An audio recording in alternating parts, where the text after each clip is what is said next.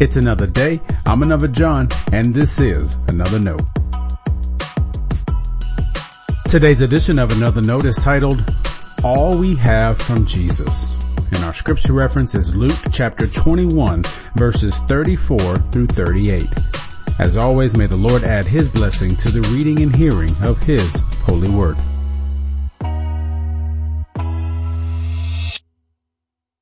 We forget or don't realize that we have a taste of the life of Jesus. John 21:25 says, there are many more things that Jesus did.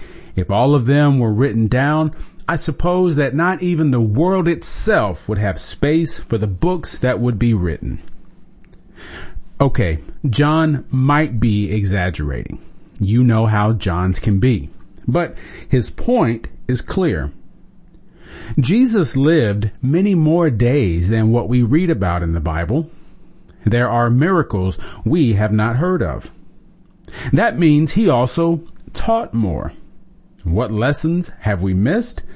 There's no way of telling. The Gospels put forth a narrative of the life of Jesus. Each of the four, Matthew, Mark, Luke, and John, presents Jesus in a certain way.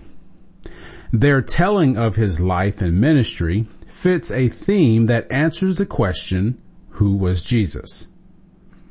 There are plenty of resources that expand on this idea. I won't do that here.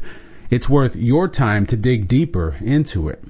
Doing so helps you appreciate what each gospel writer wanted to communicate. You'll also have a better sense of the gospel's message. For Matthew, Jesus is the Son of David.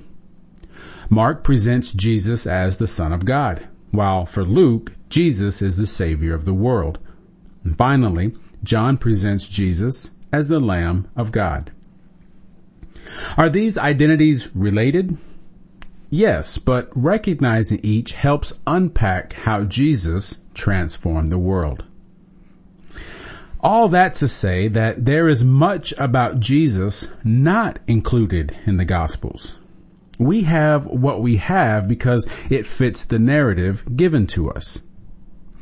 There were fireside lessons Jesus gave to his disciples, and I know there were other silly questions the disciples had. I recall a particular ride home after a Sunday night worship gathering.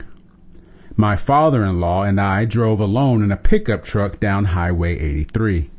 He was my quiet mentor, a retired pastor himself. I don't remember what the question was that I asked, but it got a chuckle out of him.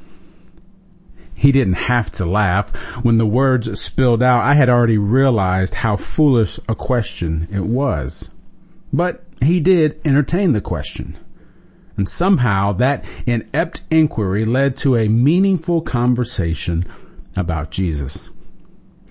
If that could happen between me and my father-in-law, I know it had to have happened with Jesus and his disciples.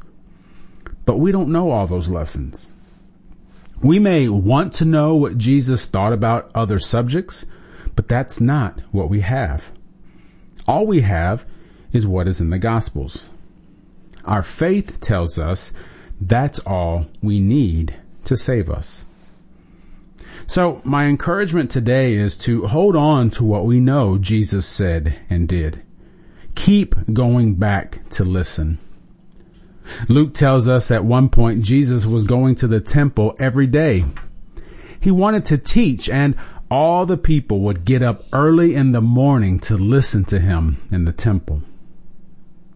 They wanted to hear from Jesus. I assume you do as well if you've made it this far in the devotional. But never only take my word for it. Read scripture for yourself. Listen to what God wants to tell you and us. Memorize scripture and reflect on it. Write down questions and observations. Devotional reading is good, but it cannot take the place of actual Bible reading. Stay blessed.